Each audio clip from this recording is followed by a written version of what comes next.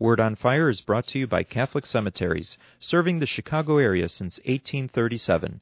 This is Cardinal Francis George, and I invite you to join me for the next few minutes to reflect with Father Robert Barron on the Word of God, which is the Word on Fire.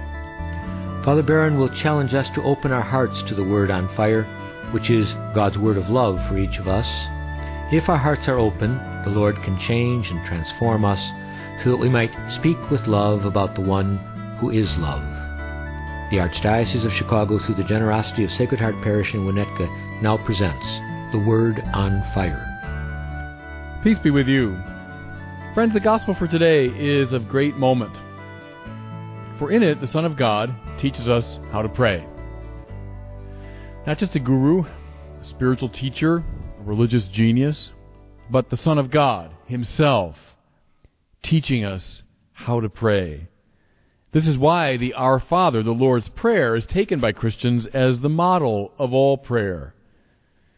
You know, a desire to pray is planted very deep within us.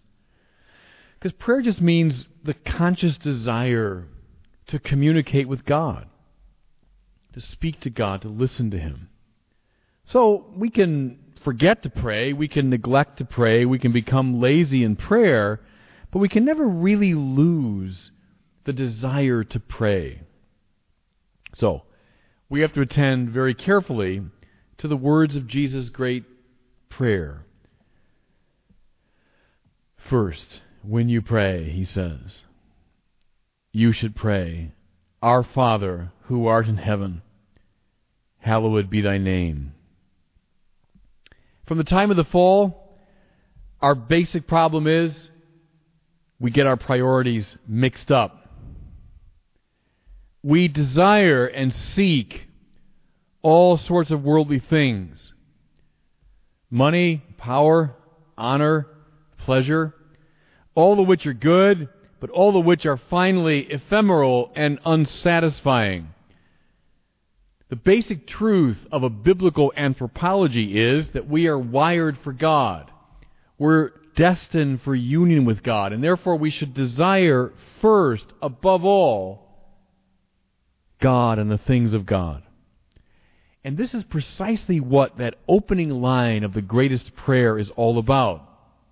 Our Father, hallowed be thy name. May your name be held holy. You see, what's being implied here is, may your name be the holiest of all. May you be the greatest good of our lives. God's name, objectively speaking, is always hallowed. It's always holy. But we're praying that we might consider it holy above all things. What we're praying for is a radical reorientation of our consciousness and of our lives.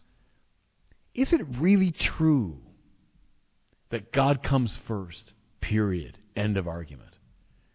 Is it really true that we desire God above all things? Every time we pray this prayer, Our Father, hallowed be thy name, we're meant to consider this. Now, who precisely is this God whom we are making so central? Well, how wonderful, Christians, how beautiful, how consoling that the name we give to God first is Pater, Father. Behind the Greek is probably the Aramaic word that Jesus would have used, Abba, Daddy, as many say. It was a word used by children. Papa. How wonderful that we address the highest good. We address the source of all existence, not as king or tyrant or emperor or cosmic force, but as Father. Who is God in the Bible? But the one who creates us and sustains us, the one who governs us and provides for us, who directs us finally back to Him, the one, in Jesus' words, who's numbered every hair on your head. Not a sparrow falls to the ground without your Heavenly Father knowing it. Go back even to the Old Testament. The psalmist says, "O Lord, you search me and you know me. You know my resting and my rising. You discern my purpose from afar. Before ever a word is on my lips, Lord, you know it through and through. Behind and before you besiege me, your hand ever laid upon me." That's the God we're talking about. Father, Creator, Sustainer, merciful God.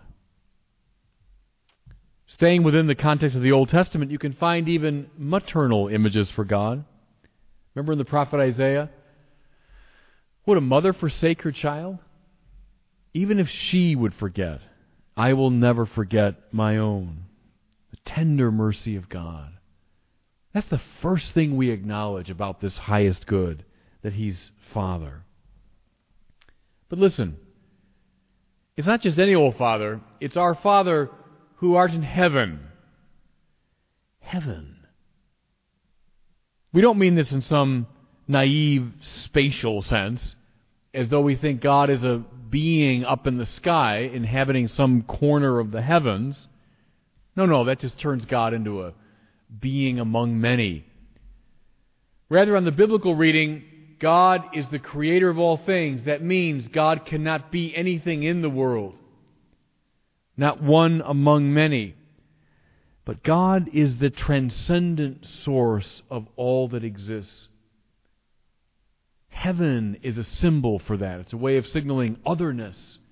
So we point up to the sky. God is other. But we don't mean other like the planet Jupiter, at some great physical remove. What we mean is transcendent to our experience.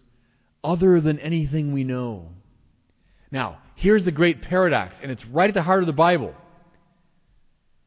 God, who is Father, intimate to us, present to us, sustaining us with His tender mercy, is also transcendent, ungraspable. Oh, see it in story after story. See it in the Psalms, see it in the prophets. The true God is the one who can be neither avoided nor manipulated. The one who is, in St. Augustine's famous phrase, closer to me than I am to myself, Father, and higher than anything I can possibly imagine, who art in heaven. Christians, when you get that play of immanence and transcendence right, then you're related to the true God. What rich theology is packed into that little phrase, our Father, who art in heaven. Now what do we ask as the prayer goes on? Thy kingdom come, and thy will be done, on earth as it is in heaven. Friends, the kingdom, as you know, stands at the very heart of Jesus' preaching. Jesus came preaching the kingdom of God. It was the central theme of His speech and His action. In many ways, the actions and gestures of Jesus were meant to illustrate and to embody the kingdom. His inaugural address, the kingdom of God is at hand. When He sends the disciples out, He tells them, announce the kingdom of God is near. What's the kingdom? God's order. God's way of doing things. God's way.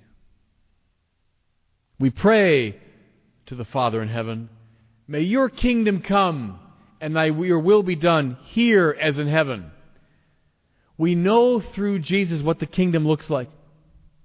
It looks like love, compassion, forgiveness, yes, even of our enemies. It looks like nonviolence. It looks like reaching out to those on the margins. We know what God's order is. Oh, but in our sin we are so resistant to it.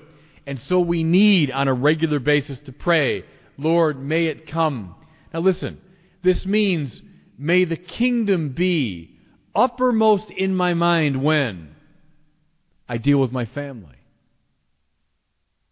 when I'm at my work, when I'm among friends, when I'm voting. In everything I do, Lord, may your kingdom come, your will be done. Not my idea of order, not my idea of the good life, not my will, but yours, O Lord. You know that wonderful detail, may it come here as in heaven. The prayer of Jesus links us to the heavenly order. I mean the order of the angels and the saints. The angels and saints live in God's kingdom. In their community, they obtain these great values. And we're saying, Lord, link us to that world. Then comes that mysterious petition. Give us this day our daily bread. I say mysterious because the Greek that stands behind that is puzzling. Here's the phrase, ton arton ton epiousion. Artos means bread. Epiousion. It's a peculiar word, rarely used. It means literally super substantial. Ousia means substance. Epiousion means super substantial. What are we praying for? Not just our ordinary bread, the bread that sustains us. Okay, we do pray for that from the Father. But Jesus is hinting here something very powerful. We pray for this super substantial bread. Well, we know what that is. The Eucharistic bread, which feeds us not only in body, but feeds us in mind and soul and spirit. The Church Fathers said over and over again, we become immortal, ready for heavenly life, in the measure that we eat the bread of life. We eat the supersubstantial bread of the Eucharist. And so whenever we pray this prayer of Jesus, we're praying for this bread of immortality. What do we ask for next? Forgive us our trespasses, as we forgive those who trespass against us. Forgiveness is absolutely central to Jesus' whole preaching and program. We always come in prayer before the Lord as sinners. You know, in those 12-step programs I've spoken about often, when people are caught in the rhythm of addictions, a central move is to acknowledge your own neediness, your own incapacity to deal with this addiction. So we come before the Lord, whenever we pray the Lord's Prayer, knowing we are sinners. Forgive us, Lord. Forgive us our trespasses. Now how? In the measure that we are willing to forgive those around us. How much of your life is spent holding a grudge? Well, I'm preaching to myself as much as to you. How much of your life is spent holding a grudge? Lord, forgive us our trespasses as we forgive those who trespass against us. Finally, lead us not into temptation, but deliver us from evil. The Greek behind evil there is hoponeros. It can be rendered evil in kind of the abstract way, but probably a simpler translation would be the evil one. Are we involved in a spiritual warfare? Yes. Is our sin conditioned by the influence of the evil one? Yes. And so we pray in these final words, Lord, deliver us from the power of this figure. Friends, pray this prayer with great fervor. Pray it with great intensity. Walk through the elements of it as I have, and realize the power of this prayer, taught to us by the Son of God Himself. And God bless you. I hope that you were moved today by the Word on Fire. I pray that together we might become a people on fire with love for God and neighbor here in Chicago and wherever these words are heard. Until we join Father Barron again next week, I'm Cardinal Francis George. God bless you. The cemetery ministry is a core ministry of our Catholic faith tied to the corporal works of mercy. Cardinal George says, "It's comforting to know that our Catholic cemeteries are caring for the remains of our loved ones awaiting the resurrection. There are 43 Archdiocese of Chicago cemeteries willing to help you during times of loss. Call 708-449-6100 for assistance. Catholic Cemeteries, serving the Catholic community since 1837.